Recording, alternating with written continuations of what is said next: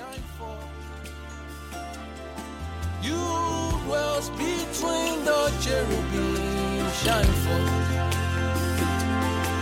You dwells between the cherubim, shine forth. You dwells between the cherubim, shine forth.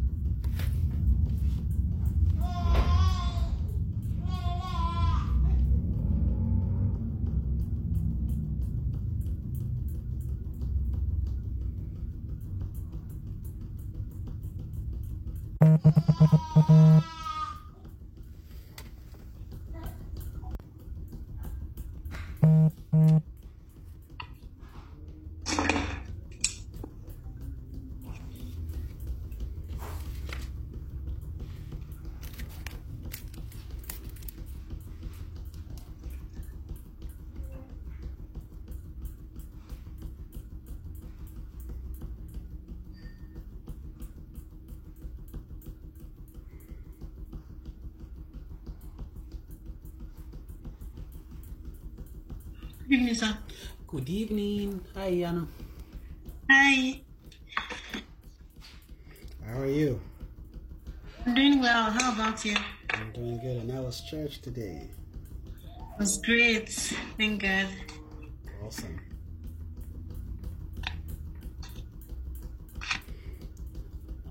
I was just here.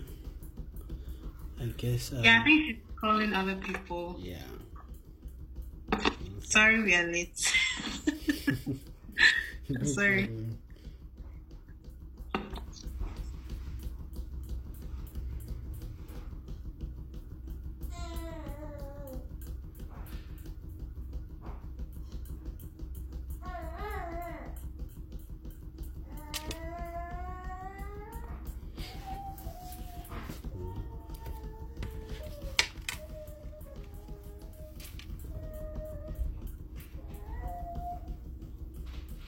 Everybody just needed to.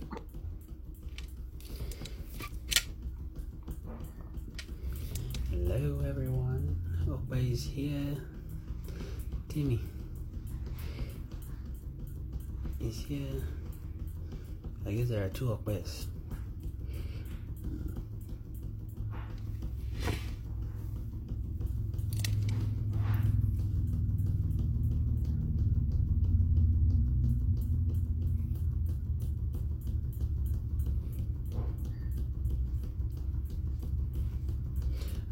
I guess we have everyone now.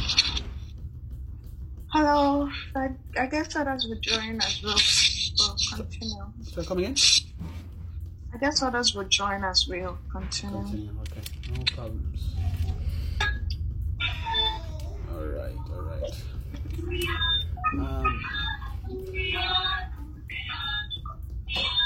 There's I'm hearing some background. Okay, I think it's gone now. Timmy, are you there?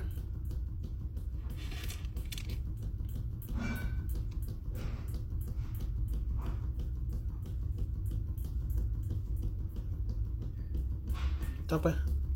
Oh, okay, I guess I don't know if Opa can please help us start with prayer.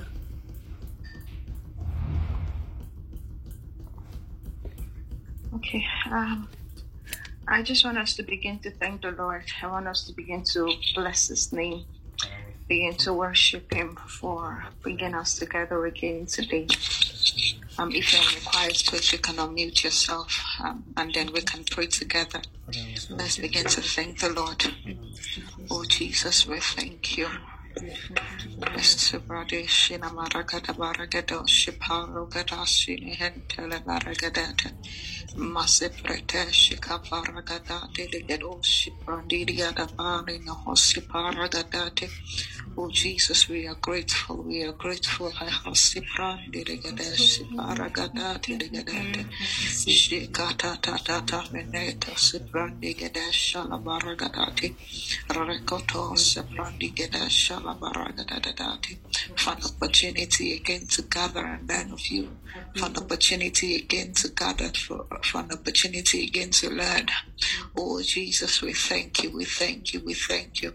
Oh Parantene Mesti Hati Rigero Shalabaragadati, for you are indeed mindful about us. You are indeed mindful about us. You are indeed mindful about us. Oh Father, we give you glory, we give you glory, we give you glory. Estani Hanteno Shali Hante Baragadate Negadusi Baragadate Embada de Kadishi Katatu Le Parenti Katosi Pati Rest. Oh Jesus, we thank you, we thank you, we thank you. Oh Pardon and assisting and we are mindful of your mercies. We are grateful for it, Jesus. Oh,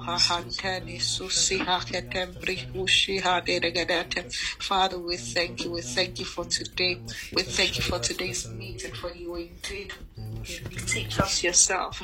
You indeed give us understanding. You indeed bless us with your understanding. In the name of Jesus. Oh, paseni me suparande kadashi la da reketo stadi barande kadashi hanto practice the party legadata. In Jesus' mighty name we have prayed. I want us to pray for ourselves, you know. I just want us to pray that the Lord would take away weariness from amidst us. You know, it's been a month, a week, and you know, it's been a lot of things. But I just want us to pray that the Lord will strengthen us together again. And the Lord will take away weariness from our midst us. The Lord will bear so great hunger amongst us in the name of Jesus. Can we begin to pray for one another? Can we begin to pray for even those that are not here, even for every single one of us in the name of Jesus? Oh, Holy Spirit, you are the only one that can bless us with hunger. You are the only one that can take weariness away from our midst us. I pray, oh God, that even at this time you will strengthen us as a people in the name of Jesus.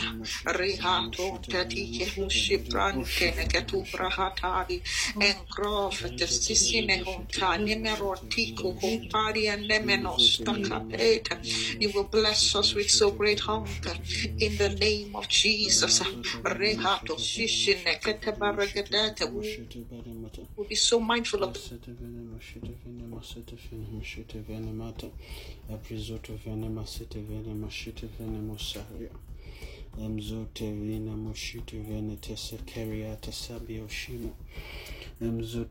in the name of Jesus. We'll be hungry.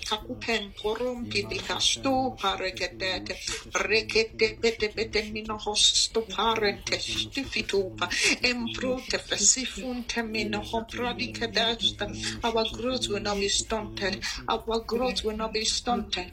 You will send help to us, O God. You will send help to us, O God, in the name of Jesus. You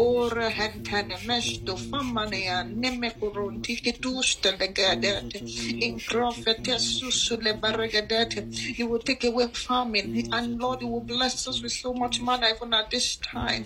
In the name of Jesus, you will bless us with so much hunger.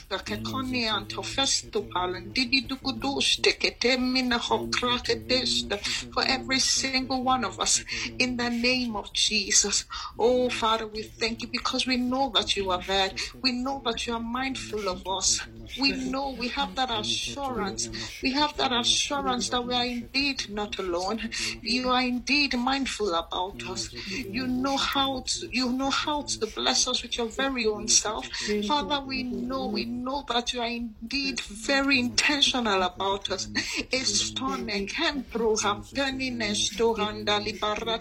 And we are indeed a people that are helped by you. Even at this time, oh God, You will help even every single one of us. You will send help. You will send help. You will help us as a people. You will help us as individuals. In the name of Jesus, you will cause so much understanding to Bedford, oh God. You will take away weariness. You will take away weariness in the name of Jesus. Oh, Father, we thank you. Jesus, we thank you. We thank you, oh God. I want us to begin to pray for today's meeting, even as we are going to continue, looking at the scriptures. I think we're in Corinthians 3 now. I just want us to pray that today understanding will birth forth. Today light will birth forth. Today we will understand everything that the Lord wants to communicate to us. The Lord indeed will teach us. He will speak through His servant. He will send help. Holy Spirit will open up Himself. Whatever minutes we are going to spend together, it will be so much blessing for every single heart, even those that will listen online. The Lord will bless. The Lord will bless. The Lord will indeed bless in the name of Jesus. I want us to begin to pray for today's meeting. That even His servant, the Lord will bless. The Lord will speak through him. In the name of Jesus, there will be so much utterance, oh God. In the name of Jesus. Oh,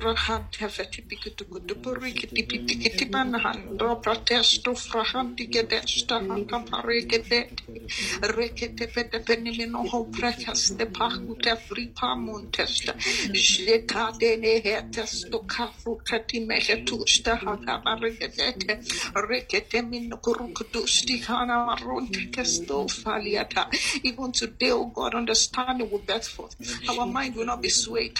Our mind will be focused. Our mind will be aligned together. We will pull that which you want us to learn today of you. In the name of Jesus, you will help us, oh God, even to learn today. Even to learn today. It will not be business as usual, but understanding will birth forth.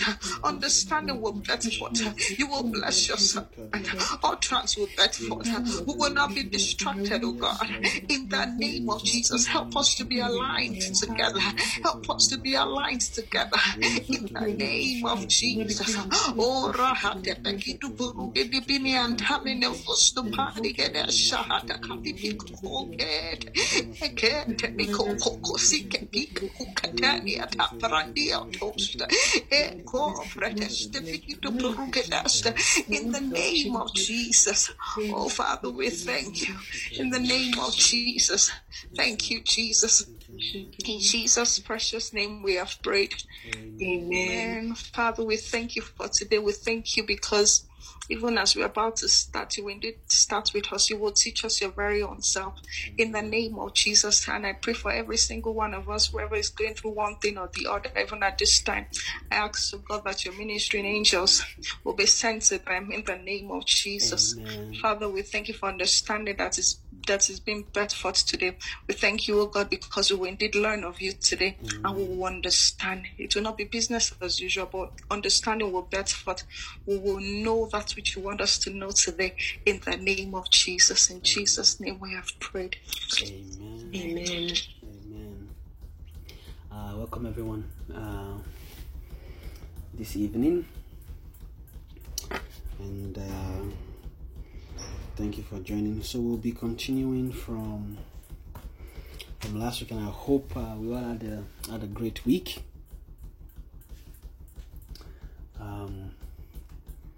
So before we continue today, I would just like to ask if maybe we have any questions from last week over the week, as we maybe began to think more concerning what we discussed. I just wanted to see if we maybe have any questions just before we continue.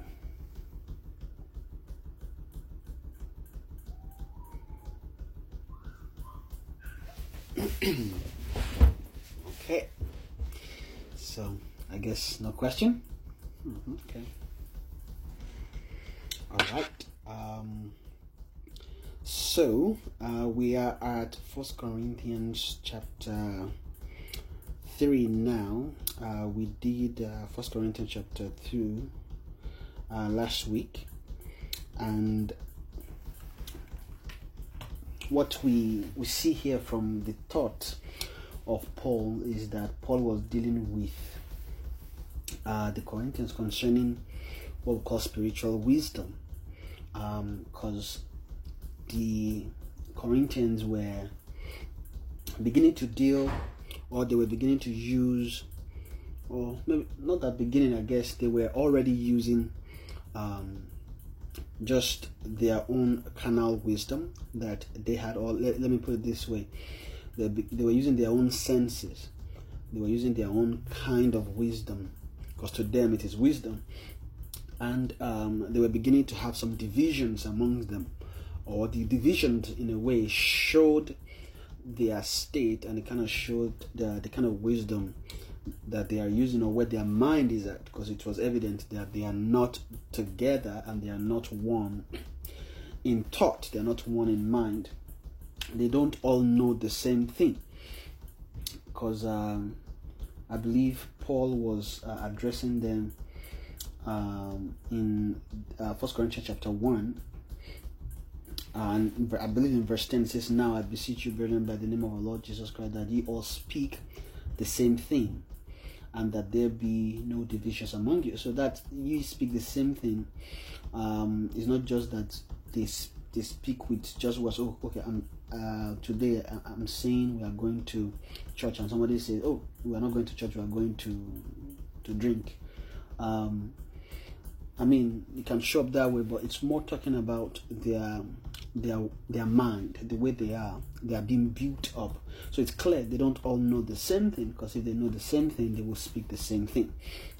And then in verse a little bit, he started talking about man's wisdom there, and then in verse 2, also in chapter 2, he spent time to really demonstrate what's going on with them, and demonstrate that they need another kind of wisdom, which is evident that they need another kind of wisdom, which is the spiritual wisdom of God. And Paul was just dissecting and explaining that aspect concerning spiritual wisdom. So he said to them that pretty much they need to understand the things of God, and for them to understand that they need a wisdom that the Holy Ghost teaches. They need a wisdom that the Holy Spirit teaches, comparing spiritual things with spiritual. That they ought to move away. I just paraphrase. They ought to move away from carnal mind, pretty much. And I think we had some questions which we also answered last week. Amen. But what I want to move into, let me start actually. So is that chapter 3, after in chapter 2 he had spoken to them. I just read the last verse so that we have a continuity there. And it says, "But he that is spiritual judges all things, yet he himself is judge of no man." That's 1 Corinthians chapter 2, verse 15. Verse 16 says, "For who hath known the mind of the Lord, that he may instruct him? But we have the mind of Christ." So here he was telling them that they need the mind of Christ. Of course, if you are going to have the mind of Christ, definitely you must have the wisdom of Christ. Because when you begin to talk about the mind, there are things that you can find in there, and that's wisdom, pretty much. Or how you get the mind of Christ is through a spiritual wisdom. And he said he didn't come to them in enticing words of man's wisdom. So it's separating man's wisdom from spiritual wisdom, right? And he doesn't want them to be carnal. So in chapter 3, he then began to really address, I'll say he began to address their issue, because that's what he mentioned. And I read from verse 1, it says, "And I, brethren, could not speak unto you as unto spiritual, but as unto carnal, even as unto babes in Christ. I have fed you with milk, and not with meat. For hitherto you were not able to bear it, neither yet now are ye able, for ye are yet carnal. For whereas there is among you envying and strife, and divisions? Are ye not carnal, and walk as men? For while one saith, I am of Paul, and another, I am of Apollos, are ye not carnal? Who then is Paul, and who is Apollos? But ministers by whom ye believed, even as the Lord gave to every man. I have planted, Apollos watered, but God gave the increase. So then neither is he that planted anything, neither he that watered, but God that giveth the increase. Now he that planted and he that watered are one, and every man shall receive his own reward, according to his own labor. For we are laborers together with God. Ye are God's husbandry. Ye are God's building. Verse 10 says, according to the grace of God which is given unto me, as a wise master builder, I have laid the foundation, and another buildeth thereon. But let every man take heed how he buildeth thereupon, for other foundation can no man lay than that is laid, which is Jesus Christ. Now, if any man build upon this foundation gold, silver, precious stones, wood, hay, stubble, every man's work shall be made manifest, for the day shall declare it, because it shall be revealed by fire. And the fire shall try every man's work of what sort it is. If any man's work abide, which he hath built thereupon, he shall receive a reward. If any man's work shall be burned, he shall suffer loss, but he himself shall be saved, yet so as by fire. Know ye not that ye are the temple of God, and that the Spirit of God dwelleth in you? If any man defile the temple of God, him shall God destroy. For the temple of God is holy, which temple ye are. Let no man deceive himself. If any man among you seemeth to be wise in this world, let him become a fool, that he may be wise. For the wisdom of this world is foolishness with God. For it is written, He taketh the wise in their own craftiness. And again, the Lord knoweth the thoughts of the wise, that they are vain. Therefore let no man glory in men, for all things are yours, whether Paul or Apollos or Cephas or Cephas, or the world or life or death or things present or things to come. All are yours, and ye are Christ, and Christ is God's. Now, so that's the end of this chapter, and we can see here that Paul was still carrying the same thought from chapter 2. I think, like I said last week, I think that chapter 2 is a key to, I would say, even almost all of Paul's writing, not just that, but also even the rest of the writing as well, because it was particular about the spiritual wisdom. So in verse 1, I say, and I, brethren, could not speak unto you as unto spiritual, but as unto carnal, even as unto babes in Christ. I have fed you with milk and not with meat. For hitherto you were not able to bear it, and neither yet now are ye able. So Paul, after dealing with them in chapter 2, that there is another wisdom which they need to have, which is the spiritual wisdom. Because the things of God can only be spiritually discerned. They can't know the things which God has prepared for them, or things that God has kept in stock to them that love Him. Now, because there, I don't know if you remember that He was talking about hidden wisdom, which God ordained for us right before the world unto our glory, and He was really trying to shift this man's gaze concerning what spiritual wisdom is. So I guess what I wanted to say is, even in this chapter 3 here, it says, I fed you with milk and not with meat, for that you were not able to bear it. Now, milk here, or the next learning after milk, is meat. Now, meat is talking about the knowledge of God. That's the beginning of the learning of God. Or when we say someone knows God, this is what begins to kickstart the activities that begins to set within a believer and begins to move into the knowledge of God. And I think to some degree we also talked about it in the questions. And also Pastor Jeff, I think when he started, he also was explaining that aspect of knowledge. And I think I also pick from there because I think it's just important.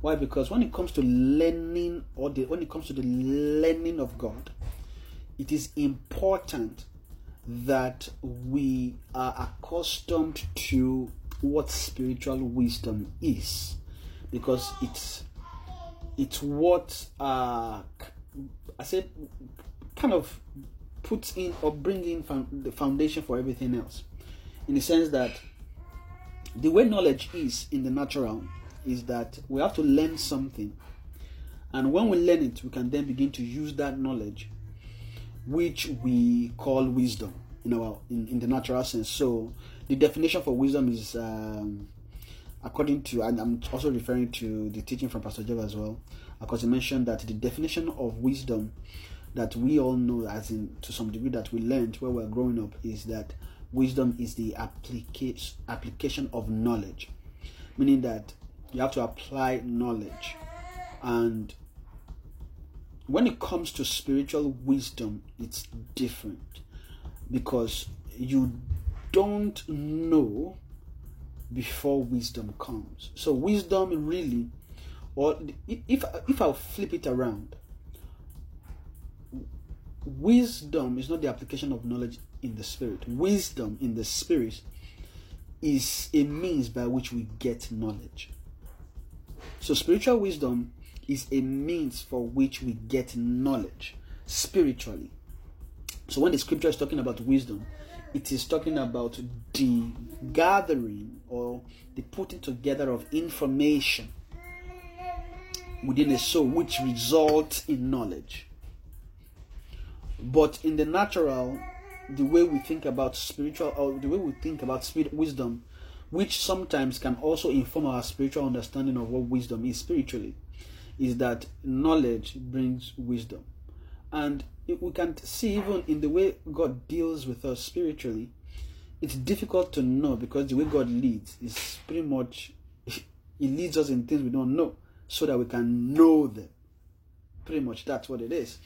Or let's say maybe God leads us in a way by a wisdom which is a spiritual wisdom, which is not at the point where this is happening.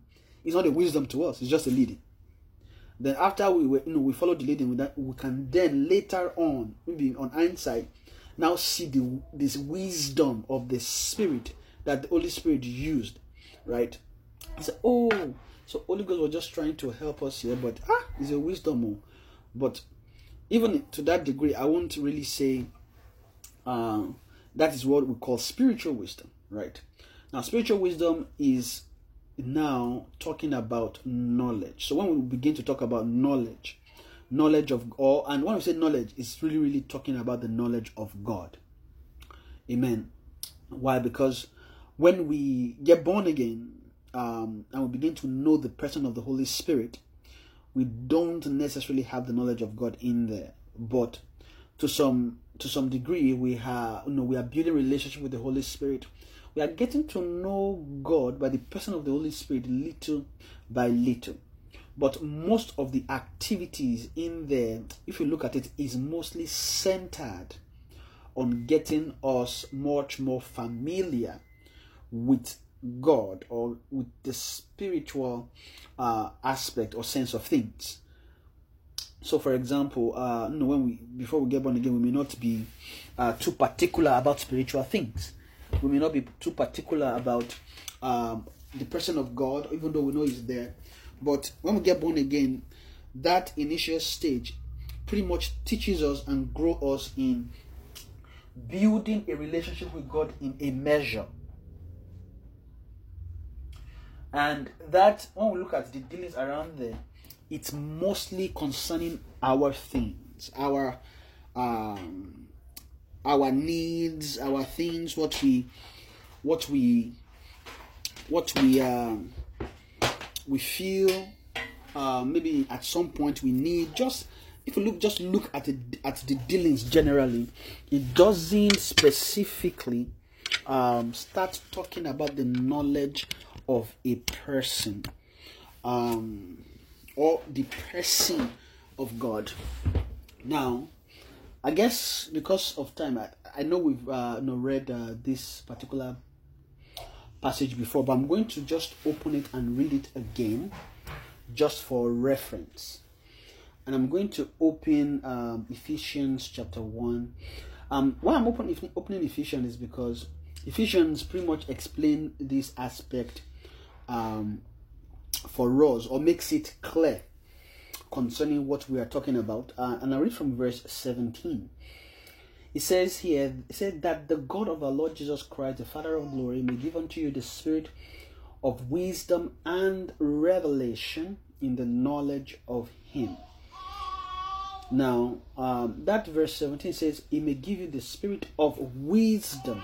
Now, this wisdom here is not natural wisdom. It's talking about spiritual wisdom. So, he may give unto you the spirit of wisdom and revelation in the knowledge of him.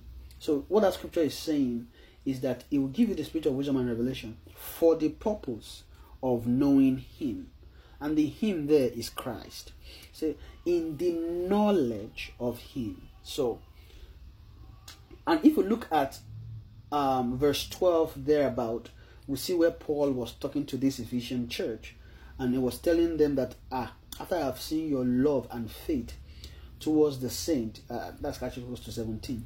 See, I never cease to pray for you and make mention of you in my prayers. So what he's saying is that I have seen your love and faith towards the saint. Now, this is talking about them being ready to move from milk to meat. So, I never cease to make mention of you. So, Paul was praying for the Ephesian church to move into meat from milk. And what is praying for them is that they receive the spirit of wisdom and revelation. Because this is a very, very important aspect when it comes to knowing God. Now, but this thing that he's praying for is very specific. It says the spirit of wisdom and revelation in the knowledge of him. Because, let me put an example. You may have the spirit of wisdom and revelation in the knowledge of beans or rice, as an example. I'm not saying it's like, that's exactly what it is, right? It's just an example. You may have the wisdom, or you can have a revelation. Maybe that will make a little bit more sense, in the sense that I'm just using revelation now. You may have revelation concerning things, but you may have a revelation that is not specific to the knowledge of God. Now, the revelation of, I hope, I know, maybe I'm having some internet issue. Can you all hear me, or was I breaking? Yes, sir, you're breaking. Yeah, you were breaking at the point, bro. Yeah, okay. Because I think, looks like my internet is acting up.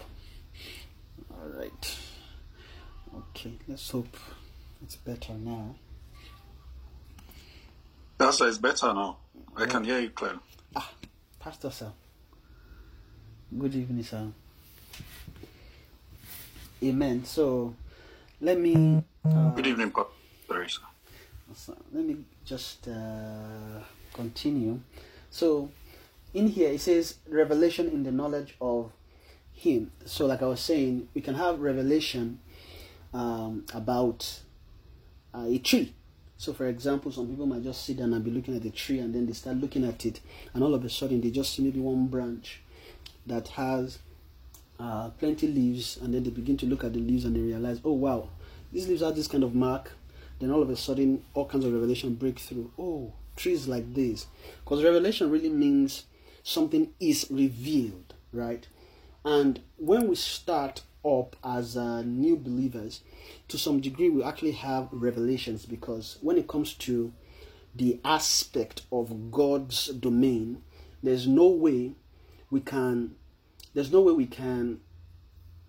deal or relate to God without things being revealed.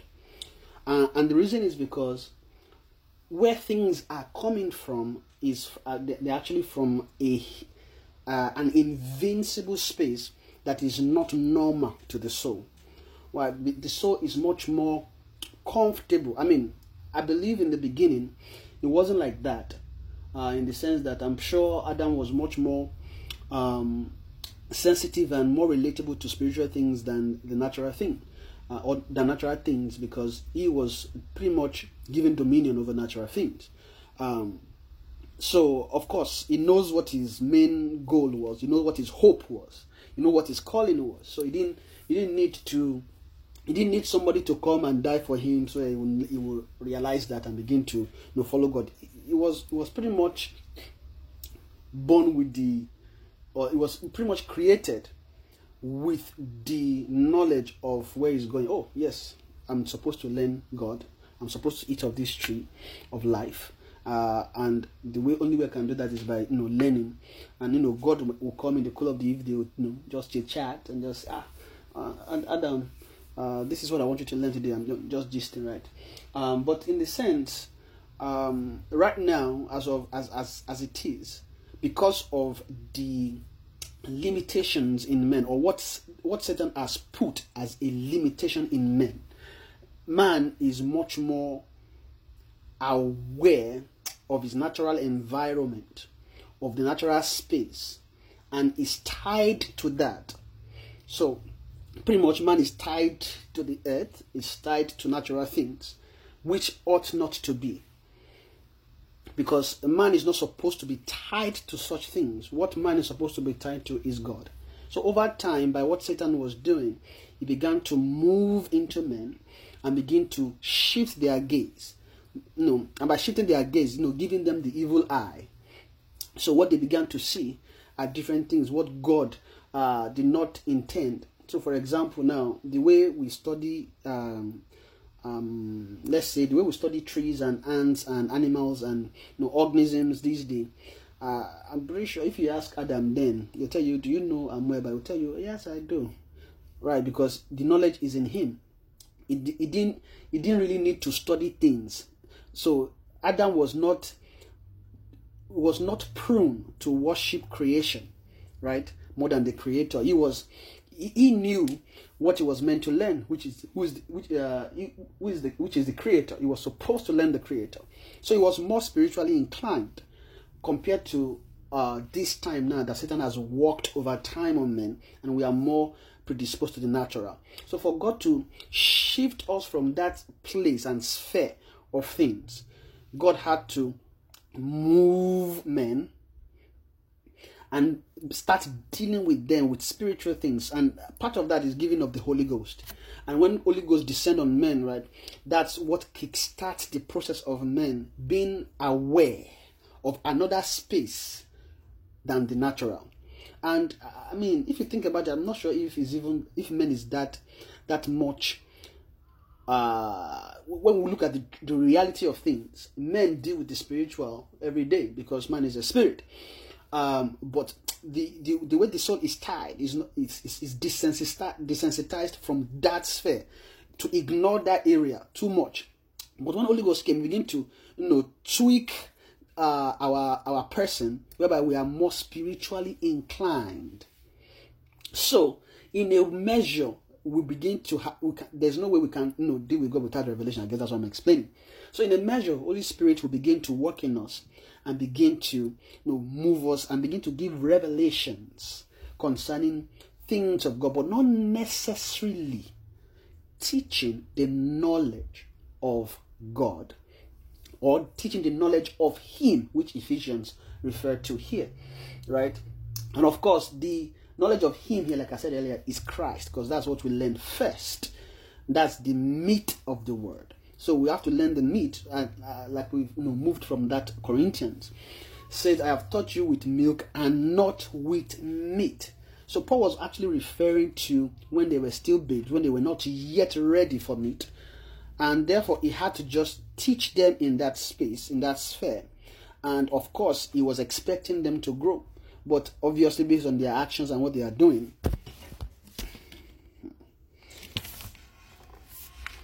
Hopefully this internet will not cause trouble. So based on what they were doing, they were showing traits of souls that haven't grown at all. And he said now they are not yet able to receive meat, meaning that they are not yet ready for growth. They need to move from milk to meat, so they need to grow. Even in things concerning milk, they ought to grow. Now, part of what milk even ought to do, like we can read from there, is that it ought to deal with things like divisions, right? Which they were seeing. And if we go back to that 1 Corinthians, then we begin to see 1 Corinthians chapter 3. Let me just read from verse 3. It says, "For ye are yet carnal, for whereas there is among you envying and strife and divisions." Now, the key word, so the words I'm looking at is envying and strife, right? Envying and strife and division. Are ye not carnal and walk as men? Meaning this thing is traits for men that are still carnal, right? And of course, a carnal soul, what a carnal soul take is milk. So he had to teach them with milk, right? Because they were carnal. And of course, I think like we discussed in last week, carnality doesn't necessarily mean unbelievers, right? To be carnal is talking about the state of a soul, the way a soul is. So you have carnal soul. An unbeliever is carnal. A newborn believer that is taking it can also be carnal. But we ought to move from carnality to being spiritual, or to be spiritually minded. So, and for us to move from carnality to being spiritually minded, or to be spiritual, we need spiritual wisdom. So you see, Paul in chapter 2 was talking about that spiritual wisdom, because what that would do eventually, of course, is to move men from where they are to begin to learn what they ought to learn, which is the knowledge of God, starting with the knowledge of Christ. Amen. So Paul took time and began to talk about that aspect. So you are fed you with milk and not with meat. For hitherto you were not able to bear it, neither yet now are ye able. For ye are yet carnal. For whereas there is among you envying and strife and divisions. Now, if I go to, because I just wanted to that area of envy, strife, and division, just to show us an aspect there that Peter also mentioned concerning milk, right? Now, let me go to 1 Peter chapter 2, verse 1, and it says, "Wherefore, laying aside all malice and all guile and hypocrisies and envies," now you notice he mentioned envies here, "and all evil speakings, as newborn babes, desire the sincere milk of the word, that ye may grow thereby." So Peter here was talking, and he was saying that you ought to leave certain things like envies, guile, malice, hypocrisies. Now this is referring things that milk ought to deal with, right? The same way Paul in 1 Corinthians chapter 2, chapter 3, began to talk about, "Are ye not yet carnal? For where there is among you envying, strife, and divisions." Now, that's one thing that I found that the apostles do, that they try to mention some of these things that you can find in souls, right? It says, divisions, "Are ye not yet carnal and walk as men?" So, part of carnality in a soul is division. It's clear. But milk ought to deal with that. So Paul was very, very, I would say, I don't know if he was very, but just looking at his thoughts, it's almost as if you're writing with sadness. That are you people not carnal? For wherein among there's envy and strife and divisions, like these are things that milk should deal with. And I came to you, I taught you milk, which you should have used to even deal with these things. I didn't even teach you meat, because you can't bear it out. Of course, you can't even move into meat with all these kind of things. I was particular about your state. I didn't neglect your state. I knew you were carnal, so I taught you with milk, not with meat, so you can deal with these things. Then Paul, later on in that chapter 3, as he was going further, we can read from 4, 5, 6. Then he now began to address what Paul was pretty much doing up until later on down there, is to address that division mind, whereby I'm Apollos, I'm of Paul. Paul was trying to get them to think, to come to the same mind, to deal with that problem. So that's what he was doing there. But I guess I just wanted to just talk around that knowledge area, because it's very key, right? So we read that Ephesians 1, where Paul was saying they ought to move, right, from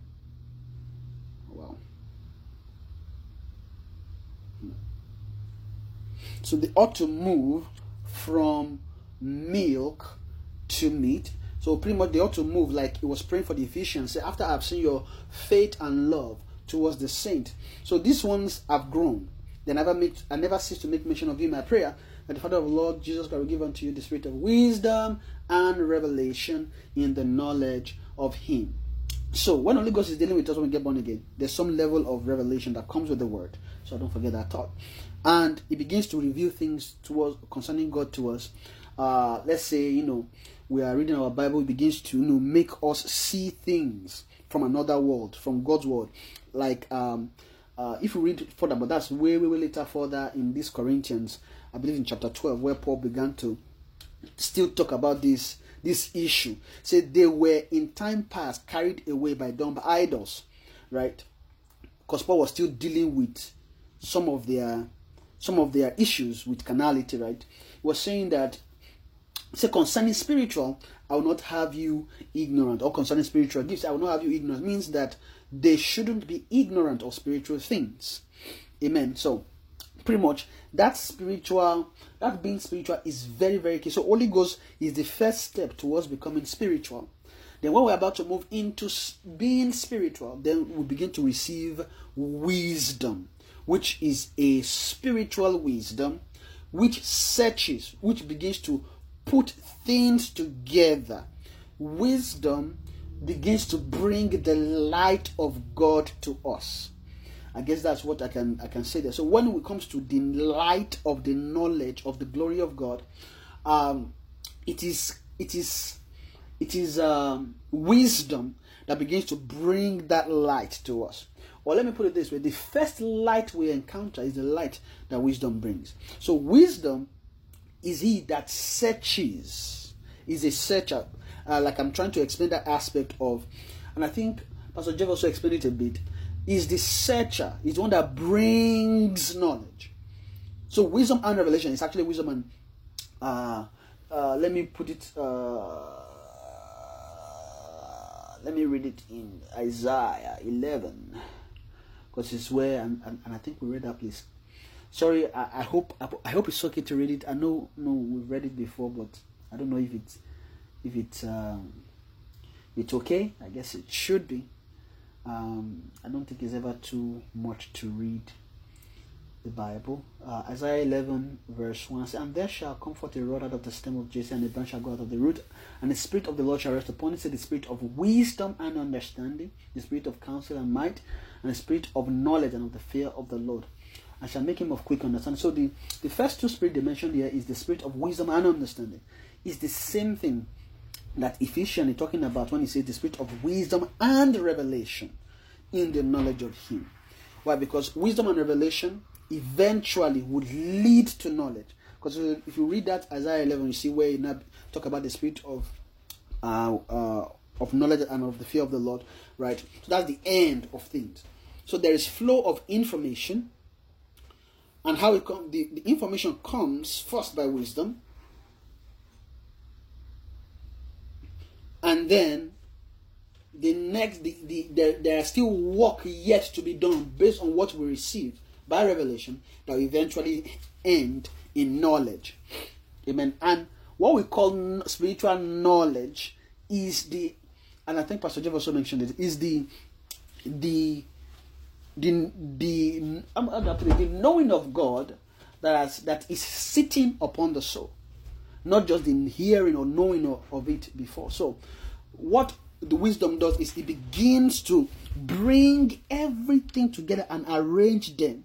I begin to bring it to a soul. So it begins to bring light. And one of the things wisdom does, it begins to bring light in the scripture, which is much more with a purpose. And that purpose is to reveal Christ to a soul. So wisdom will reveal Christ to a soul. And that's what wisdom does. So it will begin to reveal it. Revelation. So revelation is to know. I don't know if, because I know I was talking about that thought. I don't know if I finished it. I guess that's why we are here. So like I was saying earlier, so when wisdom is revealing the person of God, now I'm just trying to separate this aspect to the revelation that we have when we begin to come into the knowledge, or when we get born again and we begin to walk with the Holy Spirit. There is a revelation we receive, is a sense of revelation, right? It's a revelation that comes, that begins to open a believer into the world of God, how to relate with Scripture, how things flow from God to a believer, right? Things of God beginning, because in chapter 2 of Corinthians, Paul saying the things of God are spiritually discerned. Now, Holy Ghost is tweaking our soul in such a way that we are learning to discern spiritual things, right? It doesn't necessarily mean that we're beginning to receive what they call spiritual things, which are the very, very thing of God, not just an information that comes in the spirit, if that makes sense, right? Because there are many things you can call, for example, you can call, let's say, Holy Spirit, as you are walking by the street one day, just say, you know what, why don't you take the other street? Don't take this first street today, take second street. It will be better. And then when you are taking it, and realize that, oh wow, I was led by the Spirit. I'm in the Spirit, and I'm in the Spirit. God, I didn't take that route. I didn't follow my natural senses, which is a sense that Holy Ghost begins to teach a believer, right? It is a sense, and that what that really does to us, it begins to move us and shift us towards living a kind of life, right? Learning how to walk in a certain way. And the goal of that, if you look at it, is also trying to shift a believer from walking the way a natural man will walk. And then we began to see in Ephesians chapter 4, where Paul began to address the Ephesians and say that you don't walk as other Gentiles walk. Now, the way Gentiles walk that he was referring to is where a carnal or a natural man would walk, right? So there's a sense of that Holy Ghost begins to deal with, right? So we can call maybe Holy Ghost leading us to take a street and a form of revelation, or maybe as you are reading Bible, all of a sudden it dawned on us, I shouldn't do this. Okay, revelation, no, rhema, word, knowledge. Now, it's possible that we can come into knowledge or revelation, but not necessarily the knowledge of the person of God. Now, when God begins to deal with this, begins to move and shift focus to the inward nature of the soul, the purpose of that is to switch a knowledge in the soul to another knowledge. So what God will begin to do is to begin to use, by the first encountering wisdom or the spirit of wisdom, which is spiritual wisdom, which begins to shift a believer's attention from our own thing into God's very thing, what God cares about. Amen. Now, I'm not saying God doesn't. So the example I want to give is that God leads us to know. Maybe you say go to First Street, but later I say no, don't take First Street, take Second Street. We can relate with that as God is leading us. That's revelation, right? In a sense, but when we look at that, what God is still dealing with inside a soul, in that the kind of training is still concerning us. You realize that take Second Street instead of First Street has nothing to do with the person of God living inside a soul. Now, what if we take it? What that will really benefit is us that Holy Ghost is leading. So it is us that benefits. So that benefits us if we follow that instruction. So even after we follow that instruction, it doesn't mean that after we've obeyed that instruction, a knowledge has shifted inside of us. After we've obeyed that instruction, we can still go ahead. In the next maybe second, maybe we meet somebody on the road that has offended us in the past, and we see the person coming. And because we see the person coming, we're already saying, this person coming. I don't think I will just look at this person's face today. I'll just greet and go. Amen. So it's possible that God just led us so, don't take this straight, take that. But when it now comes to inward natures, because that kind of things, where somebody's coming and then we are remembering the old thing that has happened, or how we don't want to be friends with someone, those are things inside the soul that you don't just yank away or take away like that. Now, to begin to deal with that, you need another knowledge in the soul. And the only knowledge that a soul needs is the knowledge of God. And how a soul can get the knowledge of God is first by giving that soul the knowledge of Christ. And that is what wisdom is here for. So wisdom, the spirit of wisdom, when it comes upon a believer, it now begins to shift the heart of a believer towards the things of God, specifically concerning. So the same way, let's say the Holy Spirit is leading us to take one street instead of the other, which benefits us, is also looking to lead us in such a way that the benefit is both of us and of God. I use both of us and of God, but really what I want to say is that the benefit is of God. Now, but in reality, it's actually for our own benefit still, but much more concerning the things of God, not just our own thing anymore. So, for example, there is something inside God's heart. The same way that let's say what is in our heart now is, my career, or let's say a particular example, I want to get my permanent residence. That is what is in our heart. What that thing will benefit is us, right? So, if we want to get permanent residence, so we're doing everything we can to make sure we do it. We can even get Holy Spirit leading us in different areas in that on how to get it. Oh yes, I got it. We did. Ah yes, I get it now. Yes, thank God. But you look at it, it's still us. If you just take that particular thing and check, okay, God, what do you need it for? Just raw like that. There's nothing God needs it for. That doesn't mean God can't use it to achieve something inside of us. But to God, He doesn't really need this. To Him, whether you have that or not, it hasn't stopped His plan concerning us, concerning what He really wants from us and what He really wants to give us. That hasn't stopped that. Now, because we can be anywhere in the world and God can still get things done, right? So God is not limited by our situation around us. So when we are talking about dealing with God and God doing things for us, specifically things that concern and that benefits us, that is not God's own desire, God's own want. What is in the same way you can have a child, and as the child grows, they gain more will, and at some degree you may want something, but that child may want something else. And as the child is growing, it gets to a point where you can't just say, okay, you know what, you child, I want you to sit down here and not go anywhere. You know what? As they are growing up, they will be able to obey some of those instructions, right? Of course. And that doesn't mean that when they grow up they will still obey it, but they get to some degree where they have some sense of, Daddy, Mommy, you can't just be telling me like this now. I have things to go. You know what? Is this the issue? You know what? Let me just move out. If I move out, I'll say, you tell not to go anywhere and sit down. No, those things like that. And there's nothing we can do. But a child can really look and say, what's inside? What did Mommy say I should not go anywhere? Okay, you know what? Mom, why did you say I should not go anywhere? What's really the issue? And then, they can begin to talk heart to heart. And then, okay, this is the reason. I don't want this and that to happen to you. And then, okay. So that's what you really want. Okay, yes, that's one. Okay, Mommy, no worry, I'll do it. Or let's say part of it is the reason why I don't want you to go out is I really, really need to buy a few things, and the only person that can go for me is you. But if you leave now and you go out and I come back and you are not here, there's nobody to help me. Now, to a child, you might think, I don't care. Mommy, you can always find your way. But another child can look and say, you know what? Oh, you really need this. Oh, no problem. I won't go anywhere. I'll go for you instead.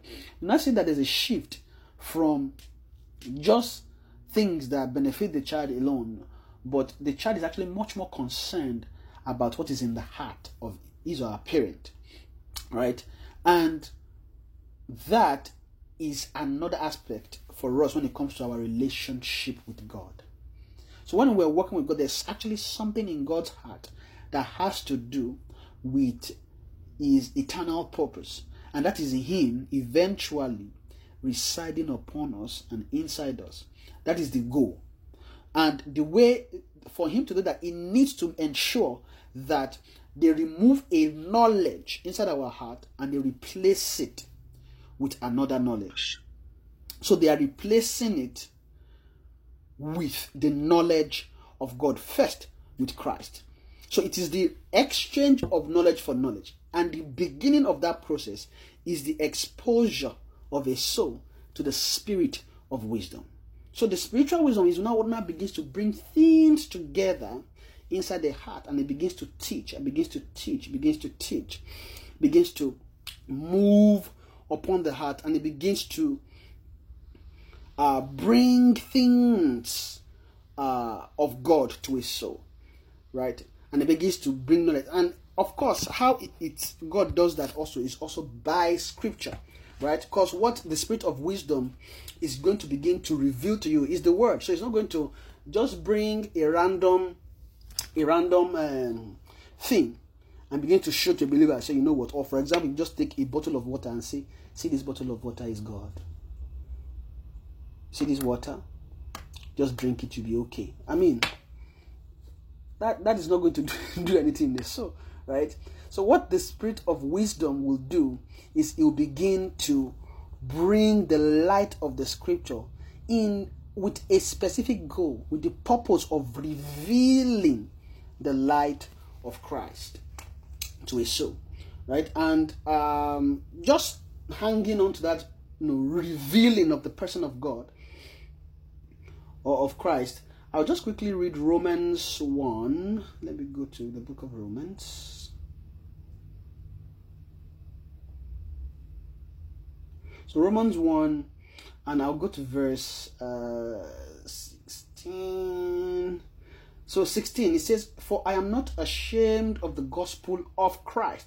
So Paul was specific. He said, I'm not ashamed of the gospel of Christ, for it is the power of God unto salvation to everyone that believeth, to the Jew first, and also to the Greek. For therein, say, inside of this gospel is the righteousness of God revealed from faith to faith, as it is written, the just shall live by faith. So what I want us to just bring out in this scripture is that revealed. It said the righteousness of God is revealed by faith, from faith to faith. So what the purpose of wisdom or spiritual wisdom coming upon a soul and then begins to reveal the things of God by the scripture is to reveal the person of Christ, like I said. And I'm just using this Romans 1 to reference. It says the gospel of Christ. Paul says he's not ashamed of it. For inside that gospel is something revealed, which is faith, right? The power of God unto salvation to everyone that believeth. Quickly then to verse 7, for therein is the righteousness of God revealed. So the purpose of that is actually to reveal righteousness upon the soul, right? To expose righteousness to a soul. And the sincere truth is that even as much as there's some sense of righteousness that we learn when we start getting born again, but we actually haven't really started learning that. It is when we begin to engage the knowledge or being exposed to the knowledge through wisdom, we begins to come and begins to reveal to a believer what righteousness is, right? The same way this Romans is talking about, the righteousness of God is revealed. So I'm just talking about being revealed, and Ephesians 1 that says the spirit of wisdom and revelation, which is actually wisdom and understanding, right? Because when wisdom brings the knowledge, brings the information, it is understanding that makes us understand it and understand what is being revealed. Because it is possible that something is revealed and we understand it in a very, very we understand it, or let me put this, we understand it with our natural understanding. The same way we can have natural wisdom and begin to use that, right? Even our natural wisdom that we call or what we call man's wisdom, is a problem. And God needs to shift a soul from using that to using spiritual wisdom. So the same way spiritual wisdom is coming and it's teaching the knowledge and the person of God. When that knowledge sits upon a soul, it's supposed to instruct a soul. It's supposed to instruct us. And when that happens, what we begin to see is that the spiritual wisdom that has been working upon us is actually being made manifest, right? When we respond to what is being taught, or we respond to the knowledge, right, of God that is sitting upon us. Amen. So, spiritual wisdom is very, very essential. We can see why Paul began to pray for the Ephesian church, because it is the entrance into the knowledge of the person of God. So let me quickly go back to, I think I spent a lot of time in there, and I'll go to 1 Corinthians chapter 3 that we started, and then I'll begin to just read the rest of the verses up until the end. I don't know if we have any question in that area. If you could just let me know. But let me go further. So I'll read from verse 3 that we stopped. Say, for ye are yet carnal, for whereas there is among you envy and strife and divisions, are ye not carnal and walk as men? For while one saith, I am of Paul, and another, I am of Apollos, are ye not carnal? So he's talking about their division, their mind. Say, for while one saith, I am of Paul, and another, that's pretty much division. So one, who then is Paul and who is Apollos, but ministers by whom ye believed, even as the Lord gave to every man. So Paul began to, in a way, trying to address that division and begin to bring their knowledge and understanding into how to deal with this issue and come into the same mind, the same thing, right? He's trying to deal with that division in them. So then, neither is he that planted anything, and that he that watereth, but God that giveth the increase. So it's pretty much saying to them that you shouldn't have preference. Now, whether it is Paul or Apollos, you shouldn't have preference, because it is still God's work that we are doing, right? It says, who then is Paul and who is Apollos, but ministers by whom ye believe. So they are saying that we are both ministers, even as the Lord gave to every man. Say, I have planted, Apollos watered. So he's talking about different works they are doing. Specifically, he planted, and then Apollos watered. It says, but God gave the increase. So he's saying that it is still the same work, right? The importance here, what they should look at, is the increase rather than who is doing what, right? And of course, we can see later on what Paul says he planted, right?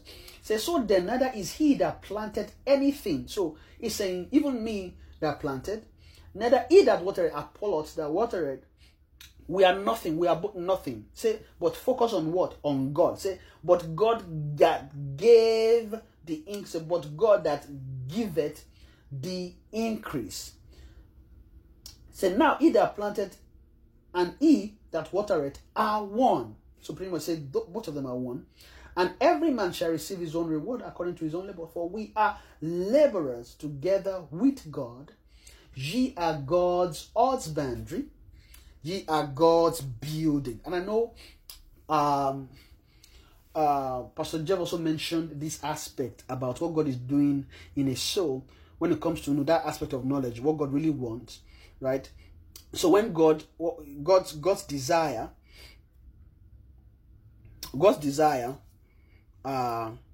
is to eventually move into us, pretty much, right? Because he wants to dwell with us, according to Revelation chapter 21. Said the tabernacle of God is when, and God shall dwell with them, and right, shall dwell with them. So God really, really wants to dwell with us, and he can't do that. If he is to dwell, then he has to raise a building in the soul. So if he has to raise a building in the soul, then he needs materials available inside the soul. Which, the same way somebody wants to build a house here, maybe here in Canada, the first thing you do is that they have to clear the land, pretty much, dig foundation, and then you need all the things you are doing. For you to clear the land, you need a tractor or a bulldozer, pretty much. You need a driller that can drill, and then you need materials for concrete to pour into the foundation, right? And then you also need materials to begin to raise the framing of the building. As you are framing the building, then you also need materials to begin to put drywalling to just complete the structure so that it is standing single, right? First plywood outside, then drywall inside. Now those are materials. Then you begin to see that there's a lot of materials that comes in for the purpose of raising a building. Now, what makes those materials available within a soul is spiritual wisdom, really, right? Not just that alone, spiritual wisdom and understanding is there, counsel and might, right? Eventually leading to fear of the Lord and knowledge, right? And of course, we know fear of the Lord is not just fear, it's actually love, really. Amen. So, there are supposed to be materials inside. But when God, the same way somebody can buy a house here, and then when you move in there, you notice that they can leave certain things there, like let's say maybe bad wall, maybe there's no furniture and things. But you now need, let me do some renovation. You move them, you now begin to remove certain things that are bad, and you begin to replace them. You maybe repaint and make sure everything is looking nice. The same way when we get born again, the materials or the building that is inside is a terrible one. It's not a befitting abode for God. So God can't stay there. God can't live there. Then what God needs to do what God is doing rather, is that God is now beginning to supply things, because his intent really is to build. So Paul is referencing that work that God is doing within a soul.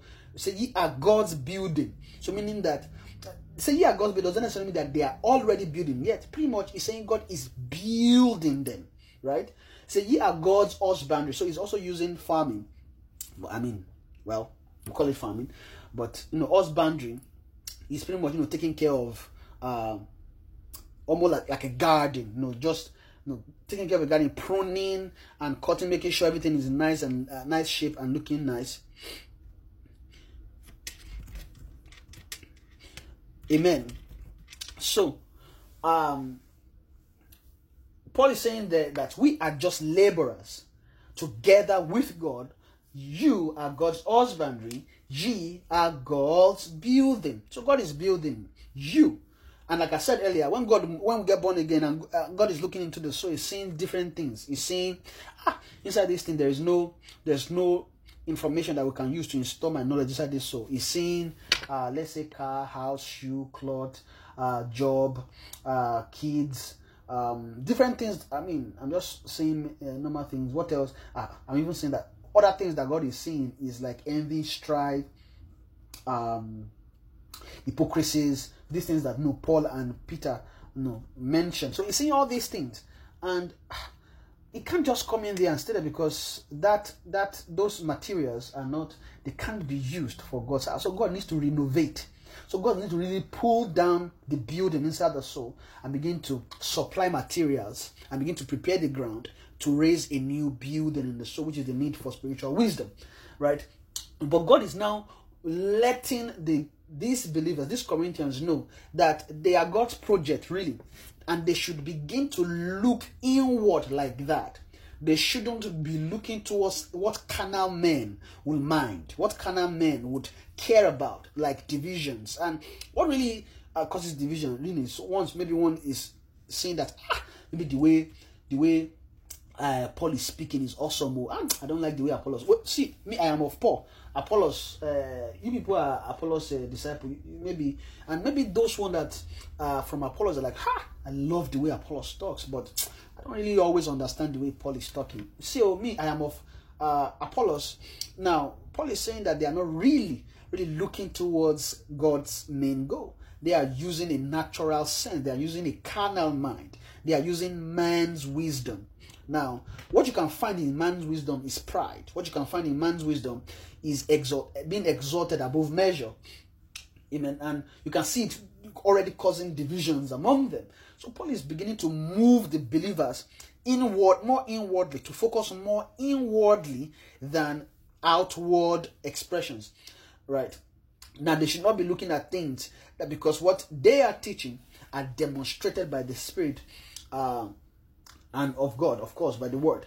I says that they shouldn't look that, but they should focus more on God's work inward, which is God's building. So in verse 10, according to the grace of God, which is given unto me as a wise master builder, I have laid the foundation, and another buildeth thereon. So he's saying that it is still the same work. I laid the foundation. Now the foundation, of course, that he's talking about is Christ, because we'll see later where he mentioned that there's no other foundation that any man can lay except that which is Christ. But we'll read it in a few seconds. It says, I have laid the foundation and another buildeth, but let every man take heed how he buildeth thereon. So he's really talking about the building in the soul, what God is building. So as believers, we should be conscious of God's building inward, what God is building.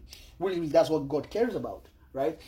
It says, another builder thereupon said, for other foundation can no man lay than that is laid, which is Jesus Christ. So no other foundation can no man lay, right? Than that is laid. That, see, there's no other foundation you can lay except that which is already laid. That's what he's saying then. And that what is laid is Jesus Christ. Now, if any man build upon this foundation gold, silver, precious stones, wood, hay, stubble. Now, Paul begins to talk about different things that you can actually raise, right? Inside the soul. Now, all these things that they're talking about, gold, silver, precious stones, wood, hay, they are actually talking about the quality of a soul. Certain things you can raise a soul to do. And of course, this thing is not just what these apostles are doing alone. Because when the apostles minister, a soul is also responsible for receiving the teaching and using that as a building within the soul, right? So Paul is not saying that for other foundation normally that is laid, which is Jesus Christ. Now, if any man build upon this foundation, gold, silver, precious stones, wood, hay, stubble, every man's work shall be made manifest. How? For the day shall declare it, because it shall be revealed by fire, and the fire shall try every man's work of what sort it is. Now, Paul is now beginning to talk about a dimension, or let's say an aspect of growth when it comes to growth in Christ. Say, if you are building, don't forget there's going to be a point where things will be tried, because there's no way you go through this lens without tribulations, right? Because when I say tribulation, means the trial of our just the word soul, right? Which Paul sometimes may, or we can see in scripture, or sometimes say called light afflictions, or sometimes you see maybe in the book of Revelation they're talking about tribulations, or Matthew where they begin to talk about tribulations. But I'm not, just because of time, I'm not going to go there much. But just to give a sense, he's talking about certain. Paul's talking about certain things that a soul can be raised to, but these things that a soul will be raised to, this building that can be raised in a soul will actually go through fire, which is for the purpose of refining the materials used in building, right? It's going to go through fire, and when it goes through fire, what is actually built will be revealed. Meaning that if what is built in there is really after Christ, because there's no other foundation than any man can lay, right? Which means that I have laid the foundation of Christ, then what you should build upon that is Christ. If you build anything else apart from Christ, if it passes through fire, it won't stand, right? It will be burned. So, and because going through fire is actually is part of the stage of growth, or it's part of the phase or growth phase, because God can't just look at, okay, you've received the knowledge, but we need to know if the thing is actually seated up inside the soul. And that's part of the purpose for trial, where to ensure that the soul has actually learned the knowledge of God, right? Shall be revealed by fire, and shall try every man's work of what sort it is. So we need to know what is actually built into their souls. So we need to try it and know what sort it is. We need to check it. Is it of God's material? Is it a material that can withstand fire? Amen. Because this fire, of course, is not just any fire. It's not leak fire. It's God's own fire. Amen. He shall suffer loss, but he himself shall be saved, yet so as by fire. Of course, what Paul is saying here is that even though, of course, you are born again and you can't just lose your salvation, just like that. in the sense that it is possible that you actually love God, you are learning, just that certain things just didn't sit inside the soul.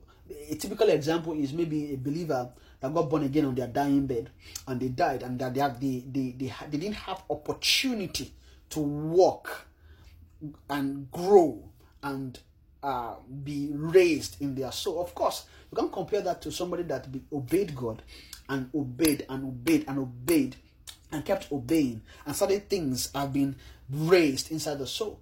Of course, when they check the two, of course, the other person won't go to hell, right, and just burn forever, but they have to now check their work. And of course, we can see this sense in the book of Corinthians as well, further, right, in chapter 15, where Paul began to talk about different bodies, right, and talking about different glories, right, and he's saying that star differs in glory. Of course, it's talking about the same sense here, right, whereby, of course, we won't all be the same. We can't all be the same because the work inside us that has been done will be revealed, right? And what the scripture will call work here is actually what results in knowledge. Or let me put this, is what actually is the work is the product of knowledge. If a soul has come into knowledge, there is works that kind of soul will do. So for example, if a soul has learned to be meek, now when situation is presented where the soul have legal right not to be meek in any way, and it chooses to, now the soul responding to be meek is actually a work that has been done, or is that kind of response is as a result of the knowledge of God that is inside that soul. I hope I'm able to explain that. So let me just read to verse 16. It says, "Know ye not," because time has gone, and I guess we are almost in the question time. "So let no man deceive himself. If any man among you seemeth to be wise in this world, let him become a fool, that he may be wise." So we see Paul also referencing back to what he was saying in chapter 2 here. And I know Paul, I believe Paul was dealing a lot seriously with man's wisdom here. Now, what he's saying here is, in that verse 18, say, "Let no man deceive himself. If any man among you seemeth to be wise in this world." Now, that's talking about natural man's wisdom, which he was dealing with in chapter 2. So let him become a fool, that he may be wise. He's saying becoming a fool is also like almost responding to the foolishness of preaching that he referred to in chapter 2. It says, so God had chosen, let me actually read it. In chapter 2, he says in verse, let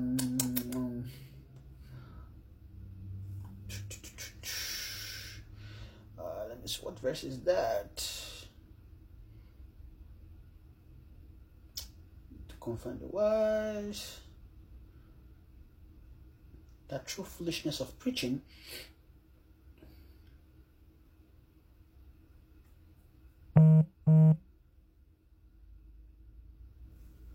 Okay.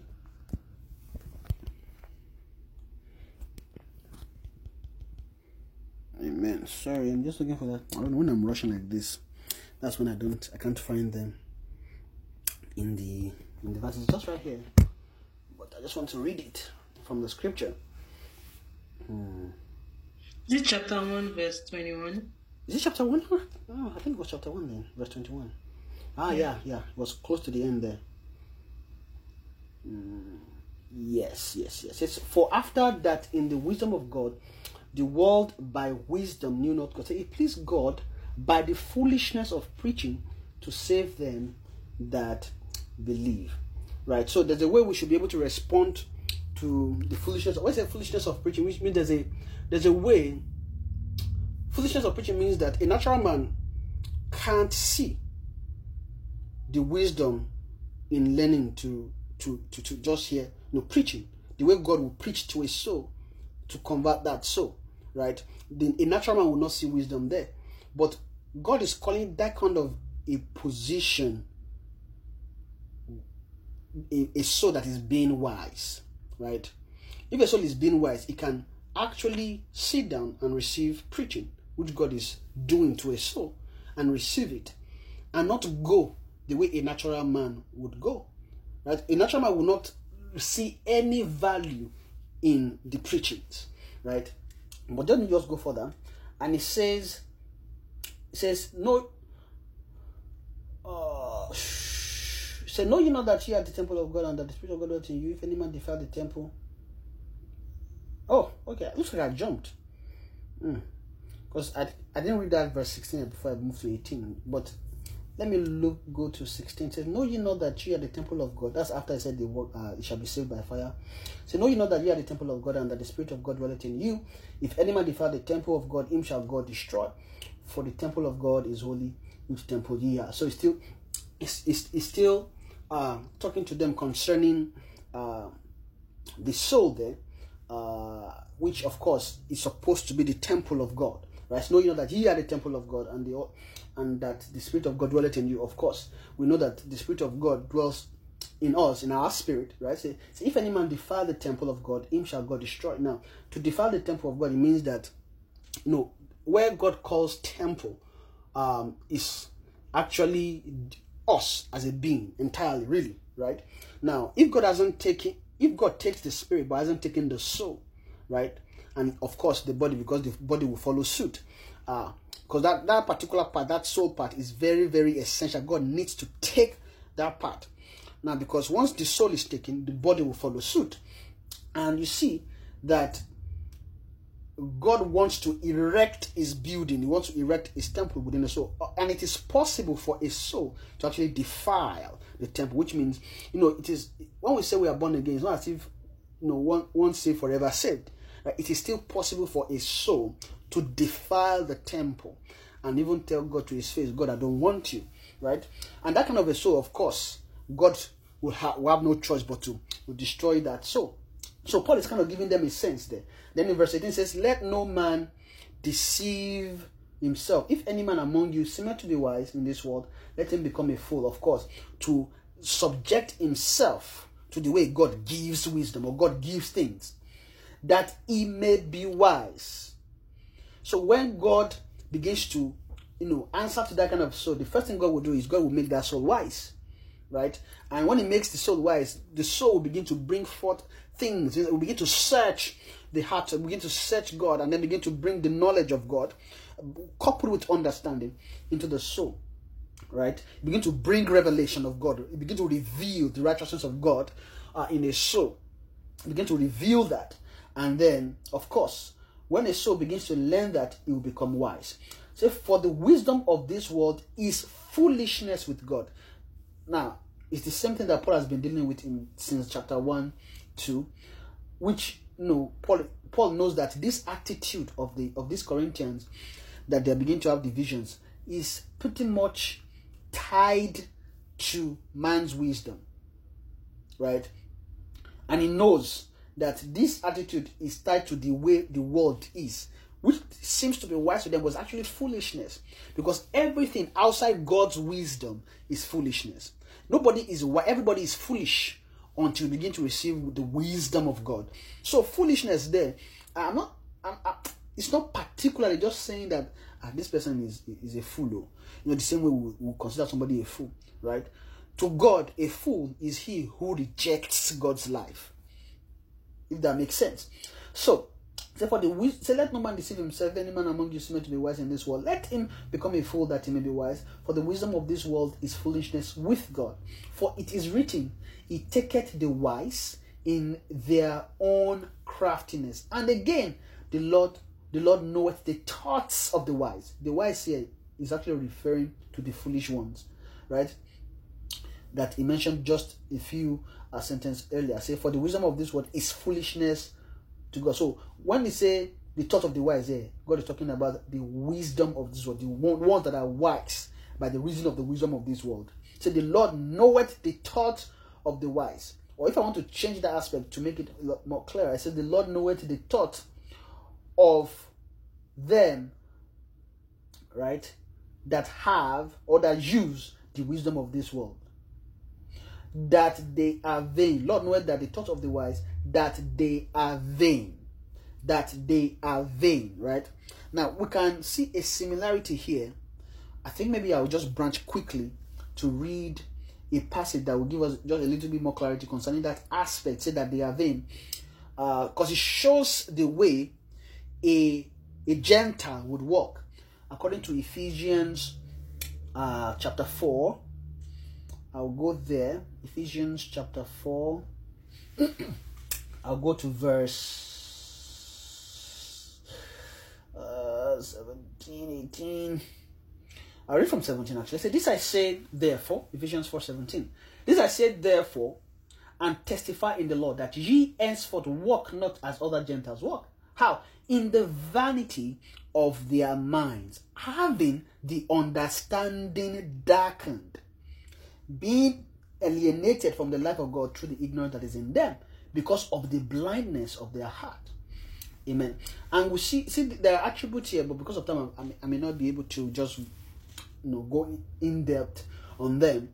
It says, in the vanity of their minds, which is the vanity which then we are coming from in the book of 1 Corinthians, right?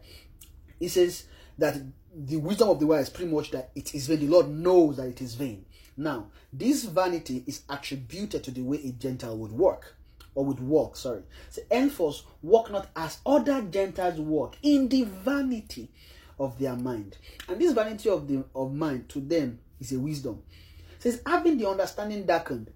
Now, this understanding that is darkened is what needs to be enlightened, which is why Paul was praying for the spirit of wisdom and revelation in the knowledge of God, so that the eyes of their understanding being enlightened.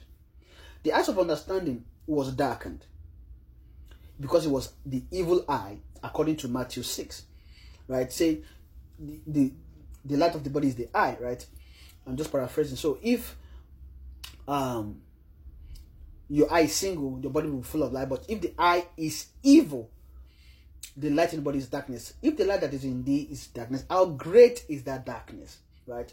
So it's talking about darkness coming upon a soul as a result of the evil eye. Of course, what that results into is a darkened understanding, right? And darkened understanding is removed by understanding being enlightened according to the light of wisdom. Amen. So I'll go back to 1 Corinthians chapter 3, and I'll go to the very last verse there. Okay, now I'll read from verse 19, because that's where. So, for the wisdom of this world is foolishness with God, for it is written, He taketh the wise in their own craftiness. In verse 20, and again, the Lord knoweth the thoughts of the wise, that they are vain.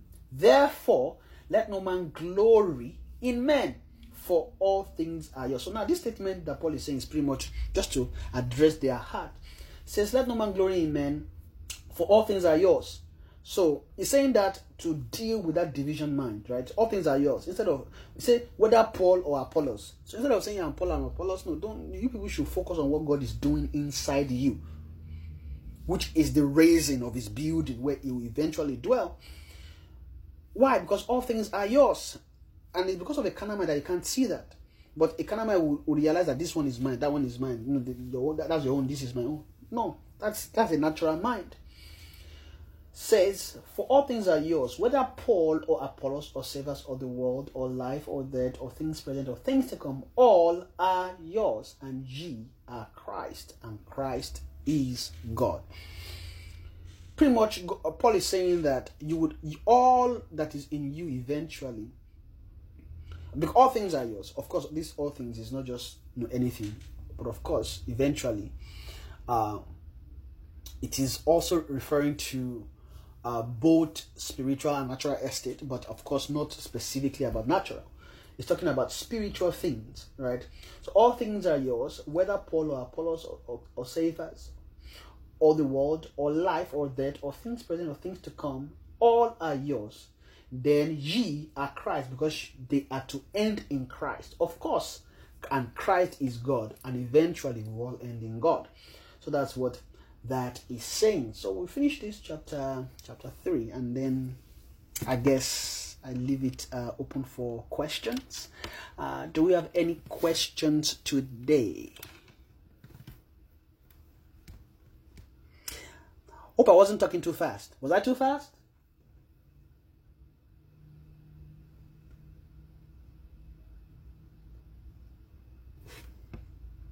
Yeah, you are good. Thank you. Okay. Thank you. So, any question?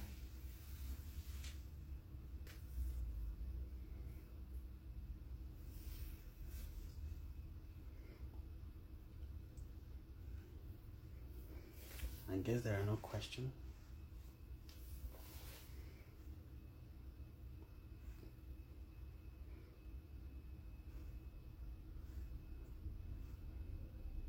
Okay, before I continue, I just first of all like to just recognize the presence of our pastor here, Pastor Cecil Paul. Is the pastor in Saskatoon. He just got here just not too long ago, and I just want to thank you, sir. Thank you, Pastor, sir, for just gracing us with your presence here, sir. We really appreciate it, sir. Pastor, thank you, sir. Thank you for blessing us so much. Although I was in between, trying to coordinate some people that are coming to my house also. Sorry. Oh, okay. No problem, sir. Thank you so much, sir. I'm grateful. And brethren, I greet everyone. It's good to be here with you guys.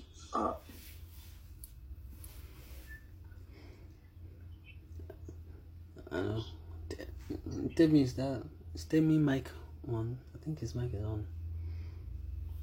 Pastor is greeting us, so. Good evening, sir. You're welcome. Nice to meet you virtually. Yes, so at least it will be nice to see your faces, though. But I think Pastor is still continuing, right? So let me not disturb you guys. Maybe. Okay. But me, I'll soon be leaving because we'll start our home meeting like 6 o'clock. 6 o'clock. Oh, okay. Yes, sir. Yes, sir. So I guess we can just. I don't know if we can just show our faces quickly before Pastor leaves, and it's okay if you don't want to, but it will be nice. Yes, sir. Let me show my own face first. So this is my face. And we got here 2 weeks ago. 2 weeks Sunday. Yeah. I'm trying to see this face. Okay? I know this face. No, I don't think so. Yeah. Sorry. Yanu do you live from Lagos? You left from Lagos to No. I came in contact with the ministry here in Canada. That's great. That's great. So I didn't even know EGFM until I moved here. Wow. That's good. Pastor Ekulebos now. Good to see your face, Pastor. Same here, sir. Yes, sir. All right, my love to every other person in case they are not able to show their face. Yeah, and thank you for saying hello. I hope to see you guys soon. Yes, you're welcome. Welcome to Canada. Yes, thank you. Thank you. So where are you? Like what city? Saskatoon. It's cold. Oh, wow. But right now, they are even saying this weather is good, but I've still yet to adapt or adjust. This is summer. You've not seen any Summer. This is a very nice weather compared to where we are coming from. Pastor, it is well. Amen. We thank God. Thank God. All right, sir. All right, sir. All right, let me allow you, sir. Pastor, am I permitted to log out, sir? Oh, yes, sir. No problem, sir. Okay, sir, because I have to go prepare now. All right, sir. Yes, you go. All right. Thank you, sir. All right, bye. Bye, sir. Yes. All right. So I guess no questions today. Okay. Do we have any maybe question regarding last week, or maybe any general question? Or we're good?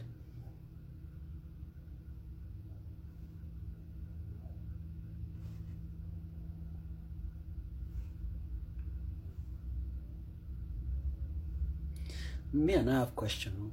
Is this how it is usually quiet sometimes? Because I believe this session is usually interactive, eh?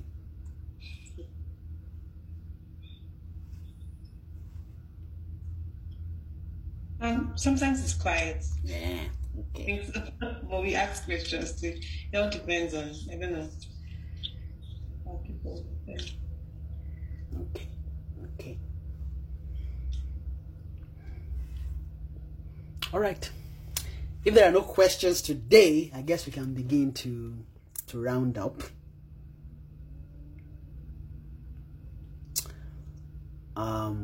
I don't know if Timmy can still hear me. So no questions. Do I have questions for us? Okay, I guess I have questions. Can we pretty much just maybe just summarize quickly last what we understand, I guess maybe from last week and also maybe today. Are we able to just give a quick summary? I just want to make sure that this is really helping us. And if it's not, maybe I can have an idea. So can somebody, maybe if you can maybe quickly give us a quick summary, because I see almost everyone else is mute, so I don't know if they have anyone. Is it of last week? Last week and today as well. If just a summary of just maybe what we understand. Okay. So I'll talk about the part that really spoke to me. Okay. So from last week, I think from verse 5, 1 Corinthians 2:5, that says that your faith should not be in the wisdom of men, but in the power of God. And I remember you saying that faith then means living, like the way you live your life. So that gave me a new definition of how to look at faith, especially when reading the epistles. And from all that you've been explaining about spiritual wisdom, that God wants to take us to a place where we live our lives not based on the wisdom of the world, but the power of God. And then he also correlated the power of God to Christ from Romans chapter 1 verse 16, that says that the gospel of Christ is the power of God. So that's one. And then another part that also really ministered to me was verse 6 too, that says that however we speak wisdom among those who are mature, not the wisdom of this age, nor the rulers of this age who are coming to nothing. So that also really spoke to me, and I feel like it's kind of like an encouragement or a reason to pursue God's wisdom, because I think we were saying that at the end of the wisdom of God is the knowledge of God and an inheritance, but at the end of the wisdom of this world is the knowledge of the world, and there's nothing at the end of it. So even though it might feel good or exciting to the flesh, there's no reward, there's no inheritance. So, and if God's wisdom might look strange, we can continue to do it because we know that there's something at the end of it. There's a reward for it. And then we also talked about, because I know people ask questions about the leading of the Spirit, the difference between leading of the Spirit that changes nature and the one that is just for our own things. And I think you also touched on that today. And you gave the example of, like, if God leads to a car or something, that's just for your own need. It's good, but that's not what changes us. But when God begins to lead us in ways like maybe forgive somebody or walk in love or being meek, then that's actually leading that changes our souls and brings God's knowledge upon us. So, don't know if that's... Yeah, that pretty much captures it. Thank you. What about today? Then, do you have any... Or maybe you needed time to also process that, I guess. I think I need time to process that as well. Okay, no problem. And I don't know if Timmy can hear me, but I was just also thinking last week regarding part of the question that you mentioned regarding when do you know you are fully spiritual. One of the things that I just remember that I didn't mention is when you talk about being spiritual, right? The scripture defines it at to be spiritually minded is life and peace. And of course, the beginning of being spiritual is life, the end is being at peace. And Romans 5 mentioned that being justified by faith, we have peace with God. And that peace with God actually is state. And what it means is that when we are at peace with God, it means that when God begins to bring his things, instructions to lead us in his way, there is no hindrance within us. We are at peace with his person. There is nothing that rejects his life inside us. It doesn't mean that we are perfect. Of course. Let me put it this way. Because being at peace also means we are perfect, but it doesn't mean we are full of Christ. But it is a step, right? Being full of Christ is being divine, right? But the aspect I want to bring there is when we are at peace with God. So a sign that we can know that we are spiritual, or at least near it, is that we are at peace with God inwardly. When God begins to talk to us concerning his things, trying to lead us, the world inside us doesn't speak against it, to refuse it.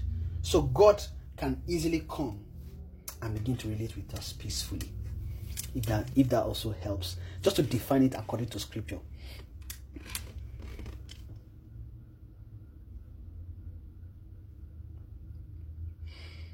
I understand. Okay, thank you. All right. I just have a question. Yes. Something just popped. So I don't know if you can touch more like this issue of all envy, strife, and all these things that we deal with.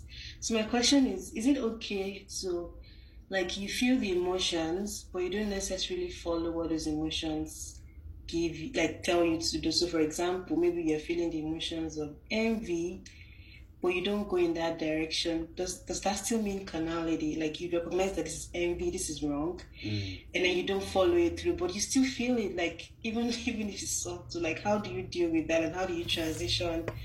Like, can you ever get to a point where you don't even feel those things anymore? Okay. First is the aspect of that question is that the beginning, maybe we still feel these emotions and we don't go through that path. Now, to answer that, I would say, because of how we have been, right, and the knowledge we know is how to envy, how to strive. So, those feelings are not going to just go away, right? They may come, but then because we are now beginning to use another wisdom, we are able to realize, this thing is really an issue, and then we begin to walk away from it. Now that means that we are transitioning from being carnal to being spiritual, because we are already dealing or moving away from that carnal attribute in the soul. And if you remember, when I say carnality, I'm not just saying that the person is an unbeliever, because the way we see carnality, I mean, at least for me, the way I used to see it is that when you say somebody is carnal, it just means that they're an unbeliever. They don't know anything about God. But carnality is not just being an unbeliever, right? It's actually the way of living inside the soul, right? Now, and the hardest thing to move away or to take away from a man is the way he lives, because it is almost imprinted in the soul. But it can be dealt with. So, gradually and little by little, those things will be removed. So, let's say the first time the strife comes, and then we're able to respond the way God has led us out of that. We now see that the more we obey God, the easier it becomes, and the less strength or power those emotions have over us. Now, when those and part of emotion, one thing about emotion is that it springs. Almost, it's like a spring, and the more we drink out of it, the more it floods within us. Right. Now, when we now begin to address it, before the emotion even begins to come, we'll be able to respond with the wisdom of God. Say, this thing, I know it, and I know the answer. Now, because the main key to really dealing with these things is really having the answer to those kind of questions in the heart, or to those kind of emotions. When we don't have the answer yet, there might be struggles. Now, what leads to the answer is by following God's leading. So the more we obey God and that as God is leading us out of those things, the less those emotions flood our being. And the lesser that the less power it has. Then it gets to a point whereby we are divine. Then those things no longer have a hold. Before they even approach, we already have an answer to them. And once we have an answer to it, that's the end. So eventually, we'll have an answer to those emotions. So definitely I will say we will get to the point whereby those things don't even touch us anymore. Those things don't even flow anymore, because we have answer to them by living true righteousness. God will begin to instruct us. So now, how God may lead every soul out of such things may not be the exact same, but there will be instructions that will come. And the purpose of those instructions on how to move away from those things is what would eventually lead to the answer we have. Part of it is all of a sudden, maybe you just get to a point where you will just have a sudden realization in knowing inwardly there will be an answer to that issue. So this is where this thing is fountaining from within me. Okay. This is why I feel this way. However, therefore, I would deal with this issue by not. So, for example, let's say, because part what usually causes envy most of the time is when we love a position that someone is in, right? And when someone in that position now begins to talk from there, we'll be like, and this kind of thing is what I really want to. So because we are envying their position, really, then what begins to happen is that then we get, this is an issue. Then we begin to go and begin to ask questions. So why do I envy that person's position? Okay, it is because maybe in me, I like positions, or maybe I like being the one on top, right? But it can take years before a soul can actually ask that question about why am I feeling this way, right? But the process, or the wisdom of the Holy Spirit is that maybe over time you begin to you know you are envying. Okay, you know what? Pray for this person instead. So while this emotion of envy is coming, and then Holy Ghost is leading us, okay, let me pray for the person. All these things are instructions that will eventually lead to us having an answer to the problem, which is envy. So through those leadings, the Holy Ghost will be leading us and showing us the way God will respond, or God's righteousness will begin to have answer to those emotions, to those things as they flow, and then we'll eventually be able to overcome those things. So I guess maybe why the question may come sometimes is because maybe as we are learning, we see those things fountaining sometimes. We're like, I'm a child of God, but I'm still feeling I'm still feeling this kind of emotion. And I can tell you, almost everybody feel that way, because the soul hasn't fully been cleansed, right? And it's over time, as we are being cleansed, that we begin to deal with these things. So when those things come, right, as long as we don't answer to them, that's awesome, right? But that doesn't mean we eventually stop, right? Because when we see those things fountaining, part of what we should be doing is that we are seeing a tendency, right? And then we can then pray about it. And as we begin to pray about it over time, or it can be however God wants to, right? Also, because it also depends on how we want to respond to God ourselves. As we begin to address those things, we just realize that we are at a point, oh my God, this thing is no longer fountaining like it used to. Thank God. Then we'll overcome. I don't know if that makes sense. Did I answer that question? Yes, it does. Thank you, sir. Because my second question was like, it looks like it takes a long process, because sometimes you overcome, you do really well, and you're so excited that, I've got this. And then something else happens and you're like, oh my God, I should know better than this. Why am I feeling this way? But thank you for your answer. I think I get it better now. Awesome. And yes, I mean, the thing is, it may or may not take long. Another thing is that it depends on the willingness of the soul. Because sometimes it's almost as if we like the way we feel when those kind of things come. And after, also the difficulty there is the sweetness of that life. But once we begin to gain strength by the Spirit of might over time, right, we'll now realize that sometimes it's a lot easier to leave some things. And it's getting easier to leave certain things. And part of it that, like I said, it might take, it's also by God's wisdom too that these things, we get delivered from them as we are faithful and we pray, even concerning these things. Part of it is that certain things that we have overcome is because it's staring us in the face. But sometimes a different situation may lead to certain things flowing, but we now realize that, okay, there's actually another problem here. When you now look at it and you actually go to the root of the issue, it may form, maybe it's envy that is showing up in the face, but when you not check it, it may not really be the envy that is the root. Let's say maybe in this position of envy, the reason why is maybe I'm envying certain position, right? This one too, maybe I really like certain things, though, right? You now begin to look at it and realize that there's actually a deeper issue than it initially is.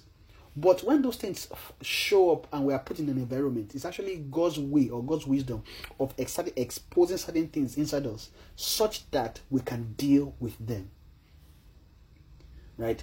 So when certain things found in our house, we don't just quickly beat ourselves to death, like, oh my God, I thought I've journeyed. What is going on?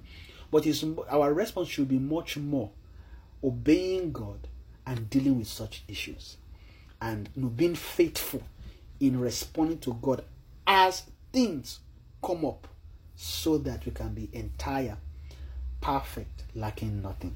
I hope that helps too. Yes, it does. Thank you, sir. Any other question? Okay. Looks like that's the end of it. Okay. All right. If there are no questions, let's just begin to thank God for today and appreciate God for His mercies, and just thank Him for today, how He has helped us to even go through 1 Corinthians chapter 3 today. Let's just appreciate. Father, we thank you. We give you all the praise. Mahata vene hostefeni mushira kata zeniata. Epriazote feni mustitezeni kata varia. Zamina tafa evreto simatania. And dikariasta zete vene mushita varia. Embrasto. Father, we thank you for today, for your mercy and your kindness, even to go through the scripture today, to fellowship together one with another. Thank you, O Lord, even for your fellowship, even with us and with one another today, this evening. Father, we give you praise. Oh, and I would just like us to just quickly pray, because from what we have been reading so far, it is clear that heaven is particular concerning living by the spiritual wisdom of God, the spirit of wisdom. Can we just pray that heaven will endow us with the spirit of wisdom immensely, graciously, that would move entirely from being from vanity into the wisdom of God, that our eyes will be enlightened by the provision of the spirit of wisdom and revelation in the knowledge of Him. Let's just begin to pray. Mahata zoni mahali vesti epriazote venema, that the Lord will release His key, that He will give us grace to transition even from carnality into spirit, into His spirit, into the spiritual wisdom which He has proposed for us before the foundation of the world, that we receive so much help to come under the release of this spirit, that this spirit will be given increasingly within us. We can never say it's enough. We don't know which situations and which areas we have not yet conquered. So we just pray for help tonight, that we'll receive so much help by the Spirit for wisdom, for spiritual wisdom.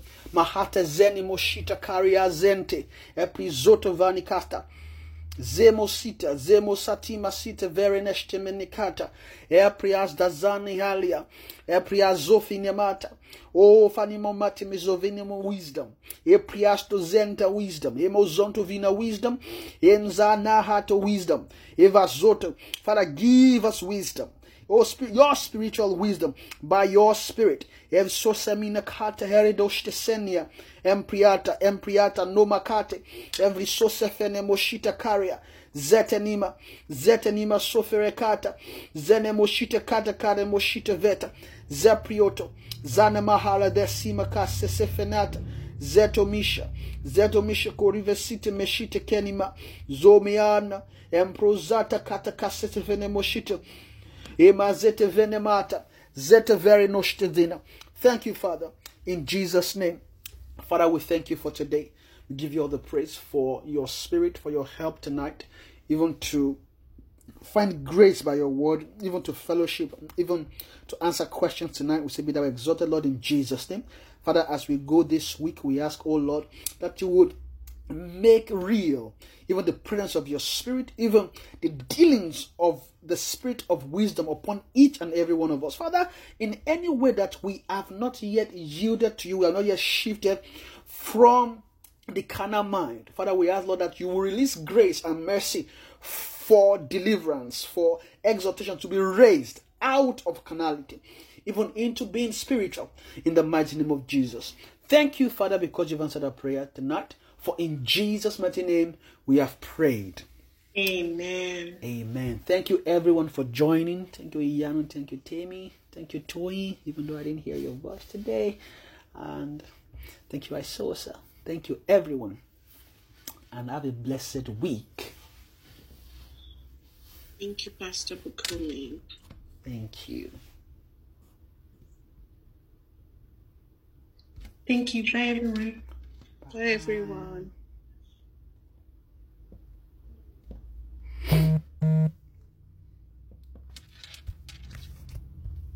You dwells between the cherubim, shine forth. You dwells between the cherubim, shine forth. You dwells between